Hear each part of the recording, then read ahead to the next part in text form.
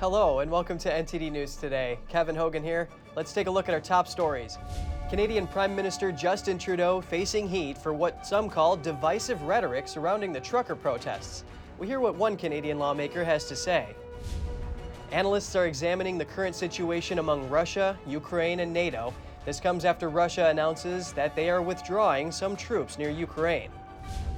A group of states is considering a range of bills to tighten voter ID requirements. Missouri and Virginia account for over half of the bills. And in New Mexico, dozens of Army National Guard and Air Force troops are going back to school, but this time they're stepping up as teachers. They're pitching in to help school keep in-person learning active as they battle staff shortages.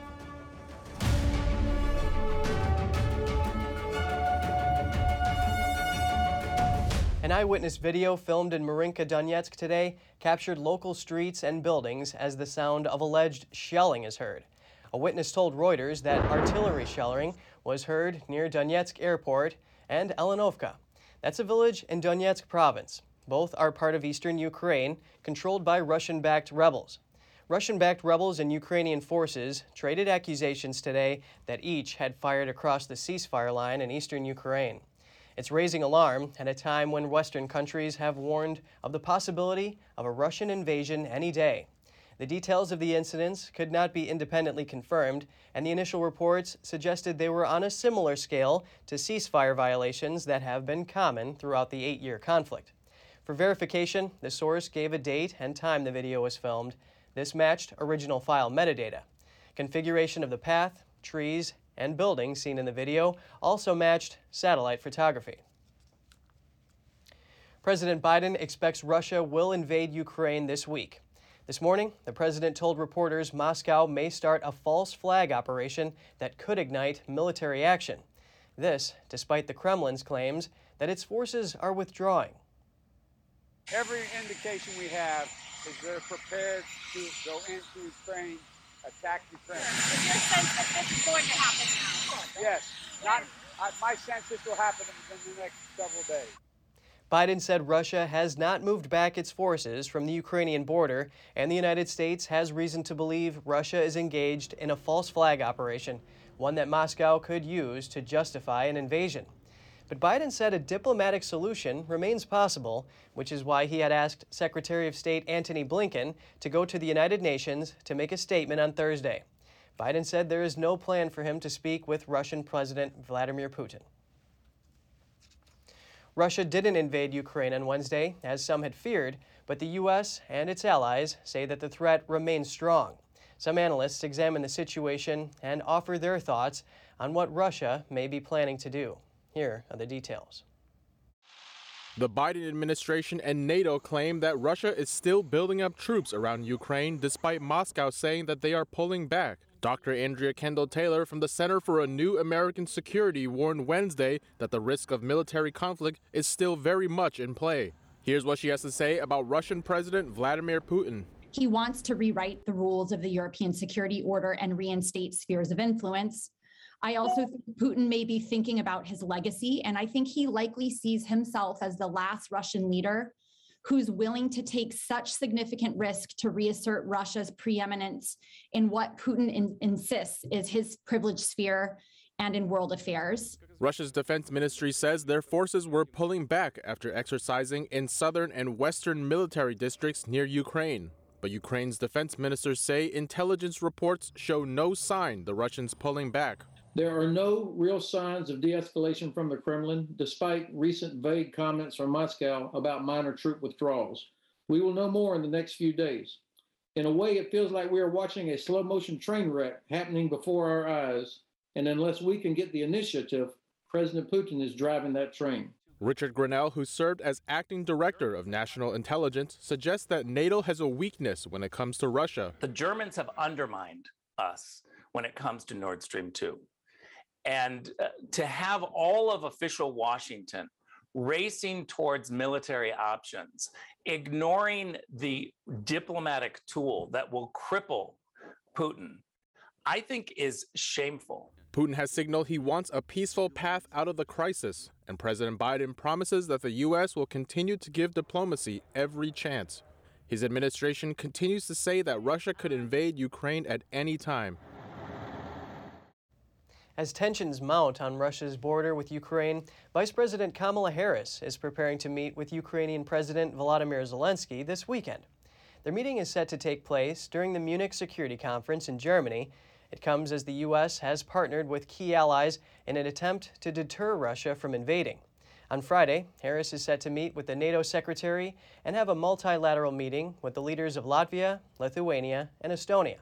On Saturday, she is scheduled to deliver a keynote speech that will likely focus on the threat of Russian aggression. New analysis warns that an invasion of Ukraine by Russia could drive up the already high cost of living in the U.S. Economists say a potential conflict could rattle global energy markets and create a ripple effect that could impact millions of American households. Here's how a full-blown conflict could have a major economic consequence for our wallets. A potential war in Europe could make the already high cost of living in the U.S. even higher for millions of American families. Unfortunately, if Vladimir Putin invades Ukraine, it's the American household that's going to partially bear the burden of adjustment. Chief economist Joe Brusuelas from the consulting firm RSM says a Russian invasion could raise the cost of nearly everything having to do with energy. Russia is the world's second largest producer of oil, and supply is already failing to keep up with demand. That's partly why we've seen oil prices move up, and prices at the pump are soaring, hitting $3.51 a gallon nationally Wednesday, a 7-year high. An invasion or sanctions that cut off supply could send prices even higher. President Joe Biden has acknowledged the consequences. I will not pretend this will be painless. The big question is, how high can crude oil rise? RSM estimates if crude oil prices rise north of $110 a barrel, year-over-year inflation in the U.S. could top 10%, which would be the highest since 1981. And energy prices are a huge factor in this red-hot inflation hitting your budget. How does this really impact me? It's in the cost of everyday living. Basically, the things we don't think about, like heating our home, like turning on the television, turning on your computer. Higher oil and natural gas prices could also mean higher costs for airfare and transportation. Most Western countries have advised their nationals to leave Ukraine immediately due to a threat of a Russian invasion. But for some, like British businessman Daniel Williams, the ties run deep and they face tough decisions. Obviously, the advice is to leave Ukraine, but that's not practical for people like me. And British father Daniel Williams is facing an impossible choice. Should his family stay or should they go? The British businessman has been living in Kiev for 2 years and just recently had a baby with his Ukrainian wife. But with the threat of a Russian invasion, he's now preparing to move his family out of Ukraine's capital. we weren't going to do anything. Tanya is as tough a Ukrainian lady as you'll find, and she is of the mindset, this is her country, this is her city.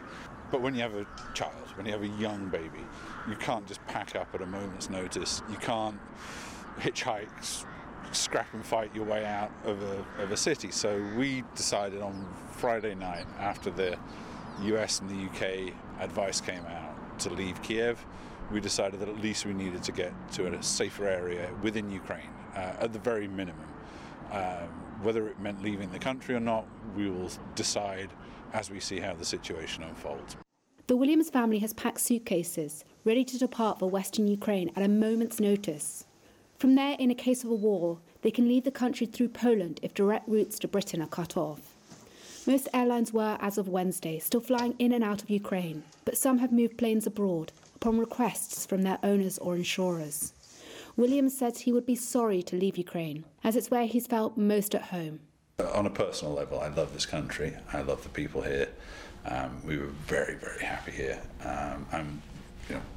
If Russians go back to base, we'll carry on being very happy here. Pressure mounting on Prime Minister Justin Trudeau for using divisive language regarding the protests. Yesterday, he replied to a Jewish member of parliament accusing her Conservative Party of, quote, standing with people who wave swastikas. NTD's Jessica Beatty has more on this MP's response.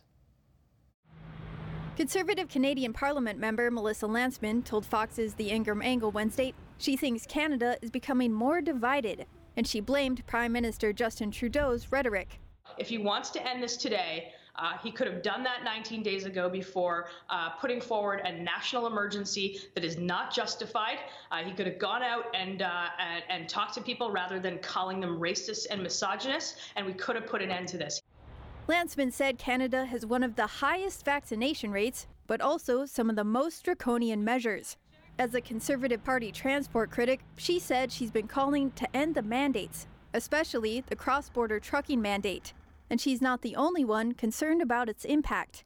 On Wednesday, 16 Republican governors and 2 Canadian premiers urged President Biden and Justin Trudeau to reinstate COVID-19 vaccine exemptions for cross-border truckers.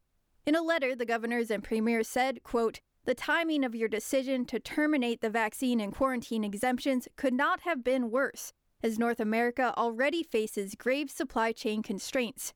We reached out to the White House and Trudeau's office for comments, but haven't heard back. In January, Canada and the United States announced that cross-border truckers would have to start showing proof of vaccination. Shortly after, Canadian truckers started the Freedom Convoy protest, which is still going on in Ottawa. And now, California truckers are gearing up for their own convoy to Washington, D.C., called the People's Convoy. They're calling for the Emergency Powers Act to be lifted to end the mandates. Organizers say they plan to start on February 23rd, earlier than planned, and they're calling on the American people to join in. One of the organizers told Steve Bannon's War Room Wednesday they plan to post a map of the convoy's expected route on their website. Jessica Beatty, NTD News.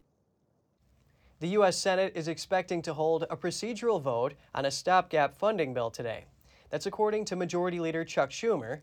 The spending bill would keep the government funded running through March 11th, which will avoid a potential partial shutdown. The bill has already been approved by the House of Representatives. It would avert government agency shutdowns as existing money is set to expire at midnight on Friday. It's not clear if the final vote on passage will take place today. 10 state legislatures are considering over 40 bills. Those bills propose tougher voting identification requirements for in-person voting or registration. According to the National Conference of State Legislatures, or NCSL, Missouri and Virginia are considering 24 of the 40 bills. In Missouri, Secretary of State Jay Ashcroft is leading the charge. He requested a bill that requires voters to show a state or federal photo ID when voting in person. Now, Missouri lawmakers are considering 13 voter ID bills as part of Ashcroft's initiative. In Virginia, lawmakers are considering 11 bills. It comes in response to the passage of the Voting Rights Act of Virginia. That was passed in 2021 and before Republicans took control of the House of Delegates and the governor's office. According to Jason Sneed, who is the executive director of the group Honest Elections Project, the Democrats' Voting Rights Act of Virginia effectively eliminated ID requirements. He said the requirement is still law, but it's not being enforced. He said now the effort being made in Virginia is to just enforce the state's photo ID law. But it's not just these 10 states. There's a broader national trend changing the way elections are carried out. That's because of the 45 state legislatures in session, 40 of them are debating bills related to elections. That's according to NCSL. And 5 states are considering at least 18 bills that would impose new ID requirements for mail-in ballots. That's according to the Brennan Center for Justice in New York University. Those rules would require either a social security number, a voter record number, or a driver's license number. Proposals in Mississippi and South Carolina would require mail-in ballots to be submitted earlier. And Illinois, New Jersey, and Maryland are considering making it necessary to show an ID when voting in person. The race for the GOP candidate in Ohio's Senate race has turned crowded and extremely competitive. Most of the candidates are vying for an endorsement from former President Trump. The primary is 2.5 months away, but Republicans have already spent $16 million on ads. The Senate candidates are wealthy and have the backing of political action committees with abundant funds. They're hoping to fill the seat that will soon be vacated by current Senator Rob Portman. He announced last year he wouldn't run for re-election. The Ohio Senate race is the second most expensive GOP election battle behind Pennsylvania. Democrats will have a tough time winning the Senate seat. Ohio was once a battleground state, but the state helped elect Donald Trump in 2016, and in 2020, Trump gained the majority of the state's votes. Florida's House of Representatives passed a new bill banning abortions after 15 weeks of pregnancy. Several Republican-led states are pushing for similar measures as the Supreme Court weighs the constitutionality of a Mississippi abortion law. NTD's Andrew Thomas has more. The bill's approval came on a 78-39 party line vote, taking place just after midnight Thursday. Next, it's headed to the upper chamber, the state Senate, which is also expected to pass the measure. And it strikes at the core of everything that is wrong with our communities and our country today, because we have devalued human life to such an extent that we should not be surprised about the outcomes that we see and the failures that we face every day in our communities. Republican Representative Dana Trabolzi is an advocate for the bill. She shared her own story about having an abortion. Now I've had to reconcile my actions and what I've done. And part of that reconciliation is, standing before all of you tonight and sharing all my shame. A shame I'm sure a lot of women share. A lot of mental anguish. Democrat Travaris McCurdy responded and criticized his Republican colleagues. Florida, the restraint state, becoming more like Mississippi. That's laughable. When's the last time you've heard of any state wanting to be more like Mississippi? We picked the worst state on this issue, ranked 50th on health care. Republican lawmakers around the country have introduced related bills, mirroring a 15-week abortion ban enacted by Mississippi in 2018. Arizona's Senate and West Virginia's House passed similar 15-week abortion bans on Tuesday. Andrew Thomas, NTD News. Dozens of Army National Guard and Air Force troops in New Mexico have been stepping in as substitute teachers. That's as a shortage of teachers and school staff tests the ability of schools nationwide to continue in-person learning. On his current mission, Army National Guard Specialist Michael Stockwell helps students with assignments as a substitute science teacher at Alamogordo High School. You can't act Army with these kids. You can't speak the same way you would with another soldier with these kids. You can't treat them the same way. You have to be careful with corrective actions. For the students, the new substitutes have been a big change, but many say they appreciate being able to continue learning in person. When they do COVID tests here, usually the teachers have to quarantine. So then we go to empty classroom and we have to do everything online. And usually with online stuff, I don't really have motivation. Because, a lot of times I don't know what I'm doing, but, it's just different with the teacher. In Alamogordo, the teacher shortage peaked on January 13th. That's when 30 teachers were out due to illness, professional training, or family emergencies. Lieutenant Amanda Zalo works in the 911 dispatch center in Albuquerque when she's not training or serving with the Guard. She kept students on task during a lesson about cybersecurity. I think at one point, including teachers absent for testing, professional leave, and illness, we had up to 30 out several days, and that's a third of our staff, our teaching staff. That's incredibly difficult to do anything with. The principal said Zolo's services meant that for the first time that week, she didn't have to take over a classroom herself. Andrew Thomas, NTD News. Texas Attorney General Ken Paxton is suing the Biden administration for requiring masks on public transit and at transportation hubs.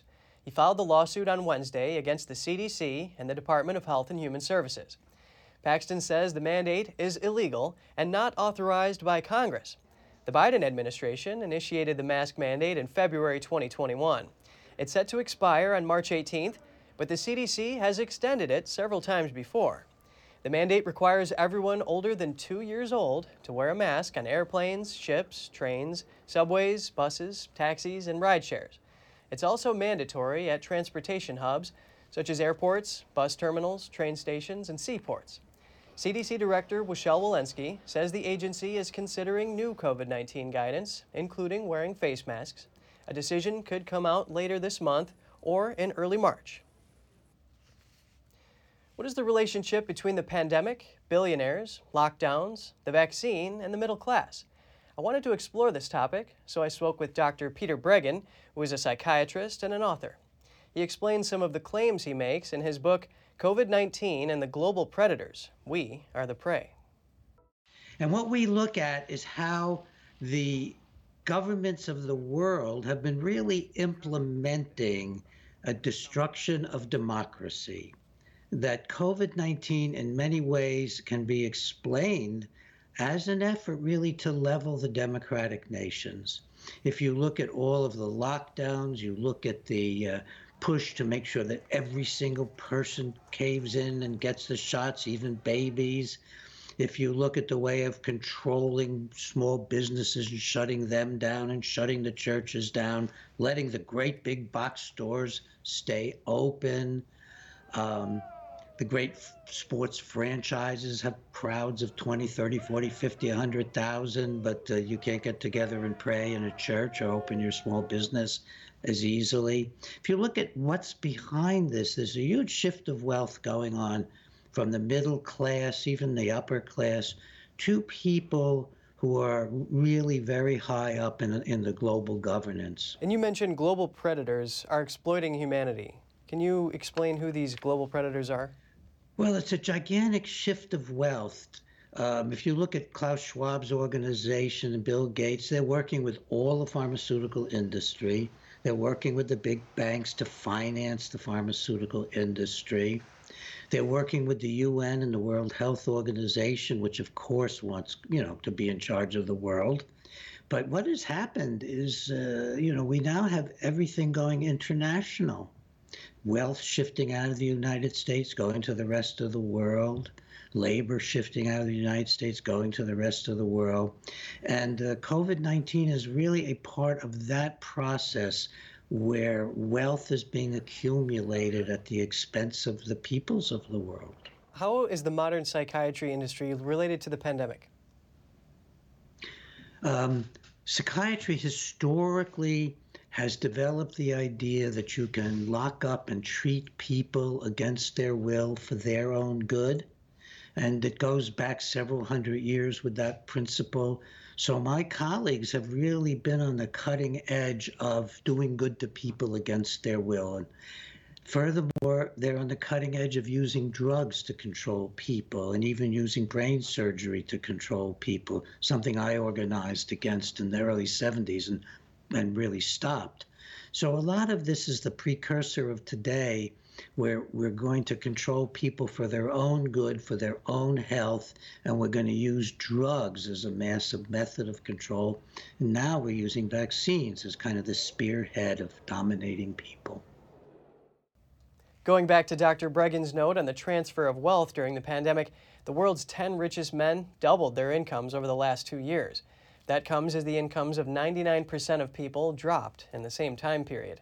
That's according to a study by the group Oxfam. California ends mask mandates and joins several states that recently did the same. Residents say they were tired of having to wear them. Store owners say mask wearing is now a choice for each customer to make. Some people want that protection, so it's their choice if they come in and they want to wear the mask now. But some people don't want to, they're just tired of it all, and they're ready to come in and just do shopping. Well, in my line of work, we still have to wear them. It's the company policy, but yes, for the most part, I will take it off and leave it off. I'm ready to be done with it. It's about time. Yep, I'm ready to get rid of them. Bakersfield, California residents and business owners seem relieved over the mandate end. They say they want to feel like things are back to normal. Some aren't confident the mandate will remain in place. They think it could be reimposed if CCP virus cases start to rise again. A store owner in Bakersfield is keeping his sign advising customers to wear masks in place. He says the masking requirement has changed so many times already.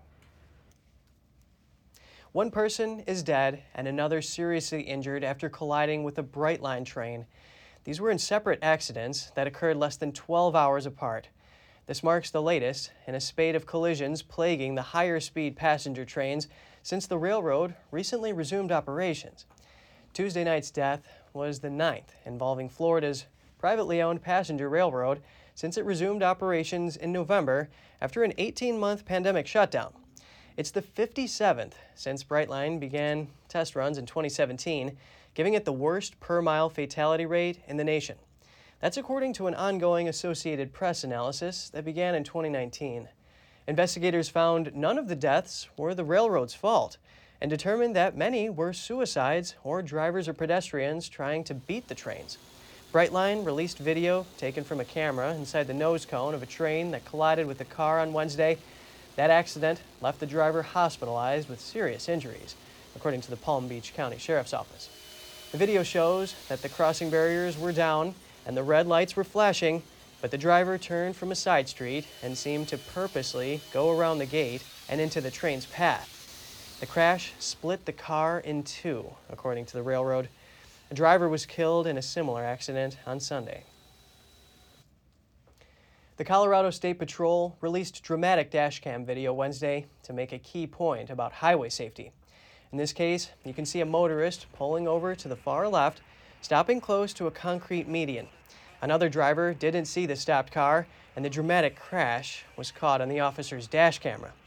Colorado State Patrol says there were no serious injuries, and they released the footage to remind motorists that when they're asked to pull over, pay attention and follow directions. Still to come, a shooting coach sets three-point record. He's known as Lethal Shooter, and he's just hit 23 out of 25 three-pointers in 66 seconds. It's enough to best anyone in the NBA. An international hockey official hopes to see the return of NHL players at the next Olympics. He says it will be a big problem if they continue to miss out. All that and more after this short break.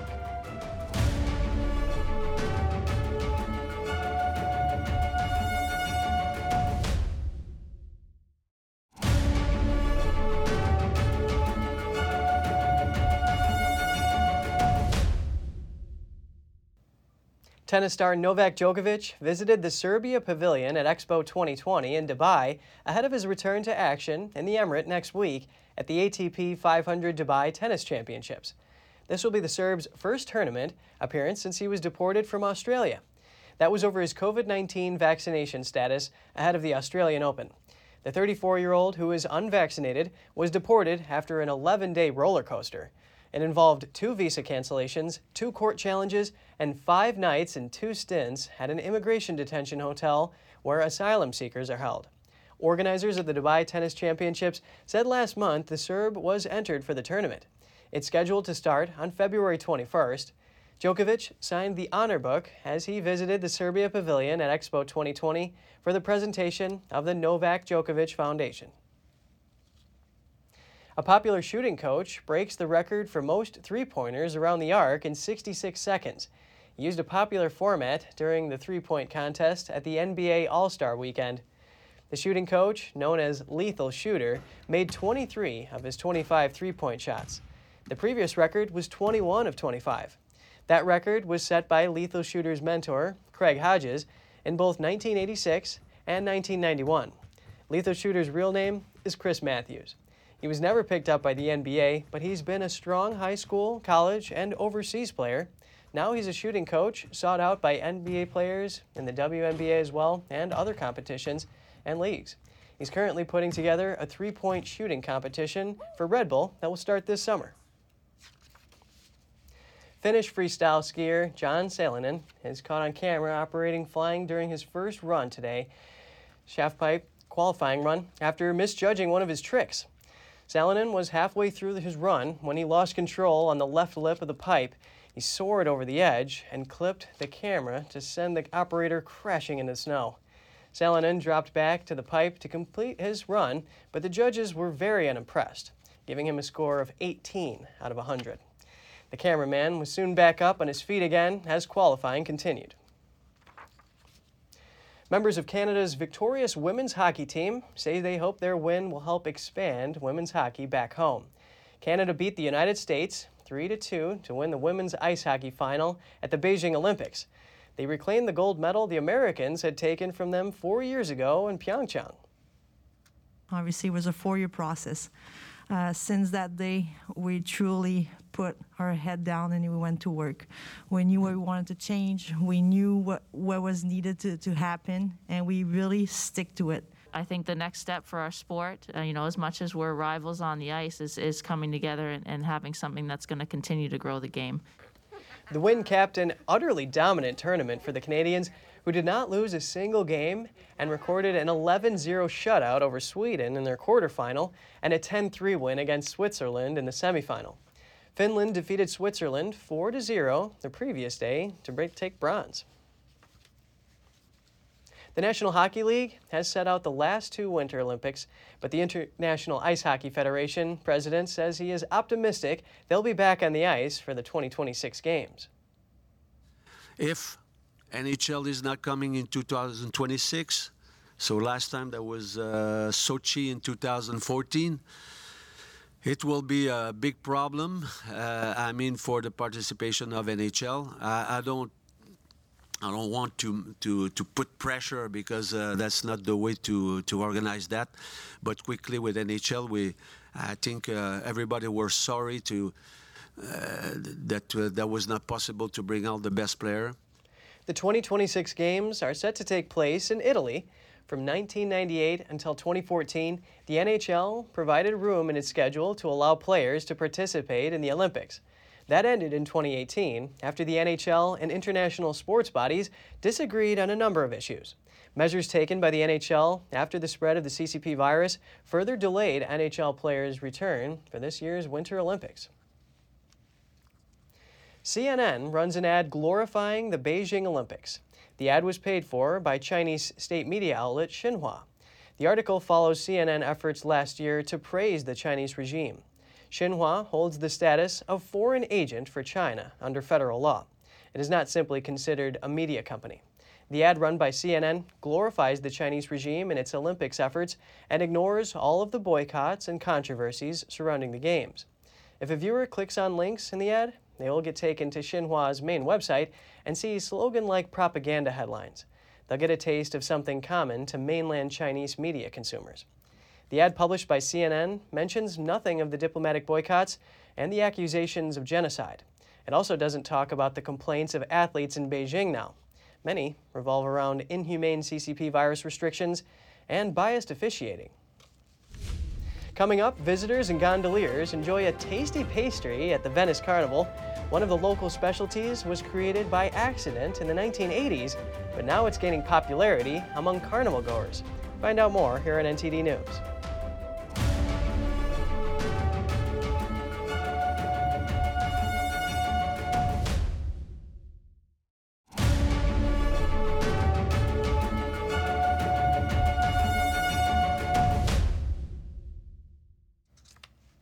CCTV footage captured images of a boy, distracted by his phone, falling into a storage hole and being saved by a pile of boxes.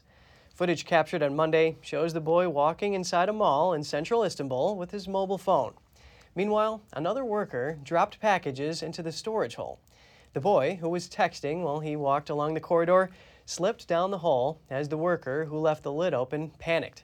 CCTV footage from the storage showed the boy miraculously falling into the boxes and being saved without a scratch. The Venice Carnival is going on right now. Other than masks and costumes, there is also a tasty pastry. One of the specialties is a fried sugary pastry known as mammaluki. Both gondoliers and visitors are enjoying it. Let's take a look. The original bakery in Venice where you can have an authentic mammaluki is Pasticeria Bar Targa. Marzo Rossetto and his family have been offering their customers this quirky pastry for 30 years. The name reminds me of my childhood. The pastry reminds me of tradition. In Italian, the term mammaluki means a silly person. In the late 1980s, Sergio Lotto, one of the most talented pastry chefs in Venice, created mammaluki by accident. He was trying to make an Egyptian cake and messed up the ingredients, but he didn't want to throw it away.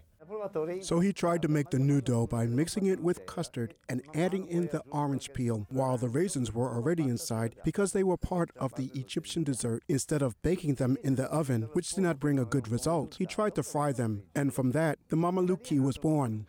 The pastry chef said to himself, "What a silly person," when he realized his mistake, and then named the pastry after it. Mama Luki has cylindrical shape and is crunchy on the outside and soft on the inside. The preparation is very long and they should cost 4 times more for the work they require. They're special because it's a special custard that's baked twice and there's a lot of handwork involved. The bakery can sell 1,000 or so Mama Luki in one carnival weekend. The pastry chef says he doesn't know the secret to its popularity. I don't think there's a determining factor for the success of this dessert, but it is the public that says it is very good. Mama Luki is slowly gaining ground during the carnival. More and more tourists know about it. It's delicious. It's still warm, and it's sweet with the sugar and the raisins. It's a little bit crunchy on the outside. Really yummy. The bakery is just a short walk from the famous Rialto Bridge. It's very accessible for gondoliers who start their morning there with Mama Luki and coffee. Alaska Airlines is launching 2 subscription services for flyers looking to save money, which is probably all of them. Wednesday, it announced its Flight Pass and Flight Pass Pro programs. The plans give travelers up to 24 round-trip flights a year at a fixed rate monthly. The pass can be used to fly between 16 West Coast cities, including popular spots in California, as well as flights from California to Reno, Las Vegas, and Phoenix. Alaska Airlines says the budget-friendly Flight Pass plan starts at $49 per month, while the Flight Pass Pro version will start at $199 a month. The head of the Federal Aviation Administration is resigning. Steve Dickson announced Wednesday that he is stepping down March 31st. He's been in the role since August 2019 after being nominated by former President Donald Trump. Dickson says he's leaving to spend more time with his family. Transportation Secretary Pete Buttigieg thanked him for his service. The FAA says it will work with the White House to find Dickson's replacement. Japan's prime minister said today the country will ease border controls imposed to counter the pandemic. They're softening measures that have been among the strictest imposed by wealthy nations and which have been slammed by businesses and educators. About 150,000 foreign students have been kept out of Japan, along with workers desperately needed, as it's an aging nation with a shrinking population. It's prompting warnings of labor shortages and damage to Japan's international reputation. From March, authorities will increase the number of people allowed to enter to 5,000 a day from 3,500 now. The change will not apply to tourists, though, who effectively remain shut out of the country. And the period of mandatory quarantine will be reduced to 3 days in some conditions in 7 days' time, adding that in some cases there would be no requirement to quarantine. The change comes as the number of virus infections have shown signs of declining, meaning Japan needed to start preparing for a new phase. Still, semi-emergency measures in place for some 17 regions will remain until March 6th. Up next, a new exhibition on Dante's Divine Comedy coincides with the 700-year anniversary of the poet's death last year. The exhibit opened over the weekend in Berlin. Stay tuned to find out more.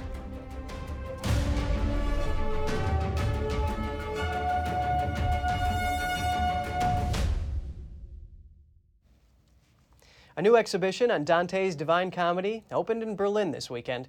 The installation was planned to coincide with the 700-year anniversary of the poet's death last year, but has faced delays due to the pandemic.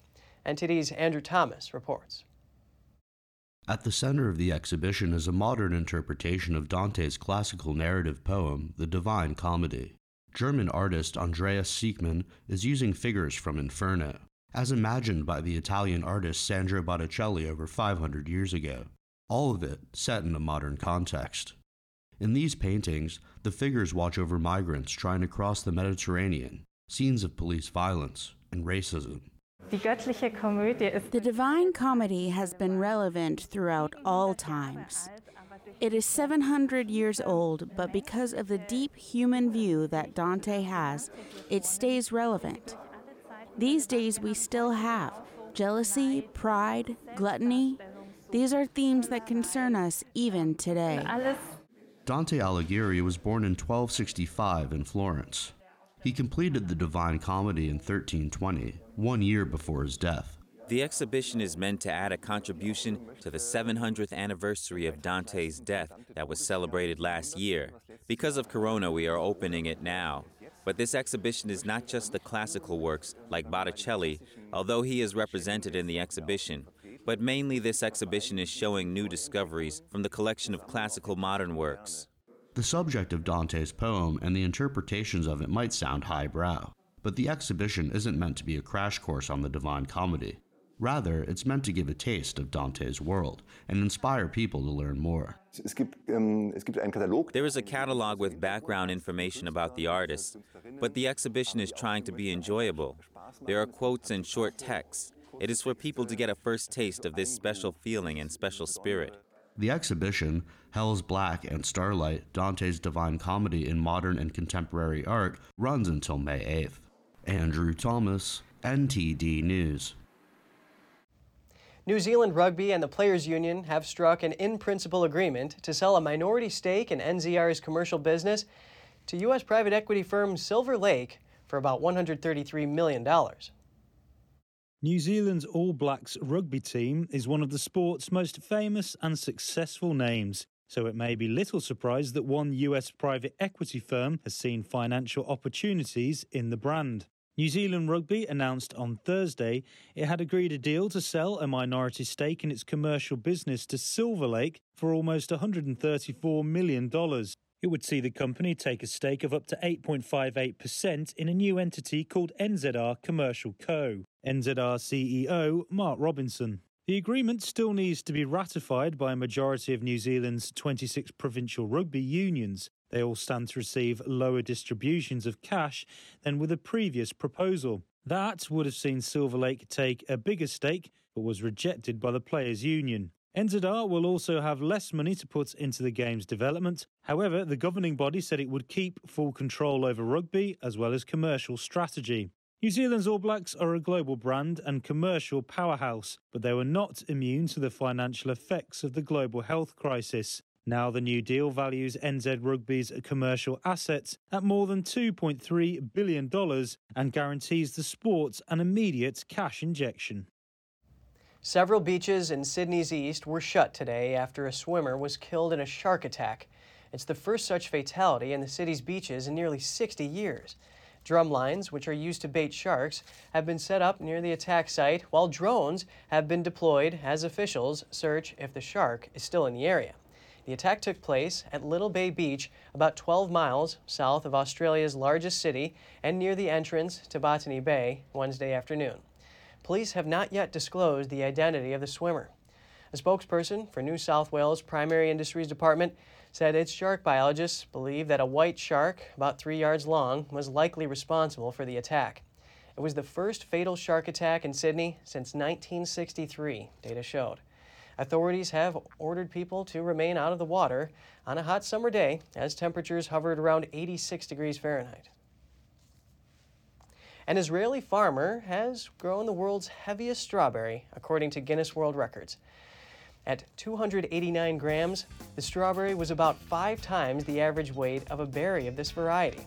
That's according to Nir Dai, a researcher and strawberry breeder at Israel's Volcani Institute, where the strain was developed.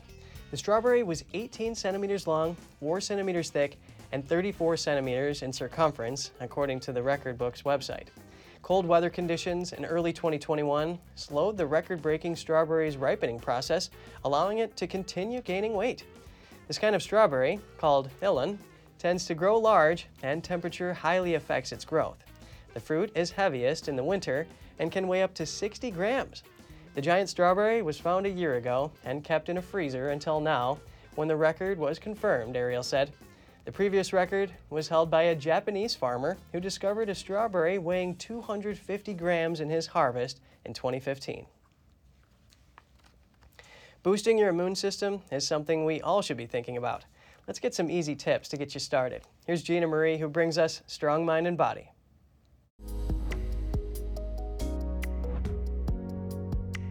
Welcome to Strong Mind and Body. I'm Gina Marie. This simplistic approach to boosting your immune system naturally can be categorized into 3 sections: diet, stress management, and supplements. The first step to boosting your immune system is to address unhealthy eating habits. Let's start with diet. The goal is to eliminate or at least significantly limit foods that create inflammation in our bodies. These foods include foods with added sugar and most boxed, packaged, or man-made foods. These foods saturate the supermarket shelves. Excess sugar consumption alone can result in a 50% reduction in overall immune activity. This can happen for up to 5 hours following consumption, so start reading labels. Sugar is added to so many foods, even those that sound healthy like juices. Excess alcohol intake can also burden the detoxification system and limit the immune process. Inadequate intake of proteins can also be problematic. This is because protein helps produce antibodies in the body for added defense. Lastly, a diet that is low in colorful foods, fruits, veggies, and whole grains will leave you low in zinc, selenium, vitamin C, and vitamin E. So make sure to eat from the rainbow. Next, let's look at stress management. Make a conscious effort to eliminate or cut back on internal and external stresses. Toxic stress can refer to constant busyness, emotional stress, and anger, to name a few. It is now recognized as one of the most significant destroyers of the immune system. High stress leads to elevated cortisol production, which results in an immune-suppressed state. This can lead to an increased susceptibility to infections and illness. And finally, let's look at supplements. The last step is to add supplements and herbal remedies to help support your immune function.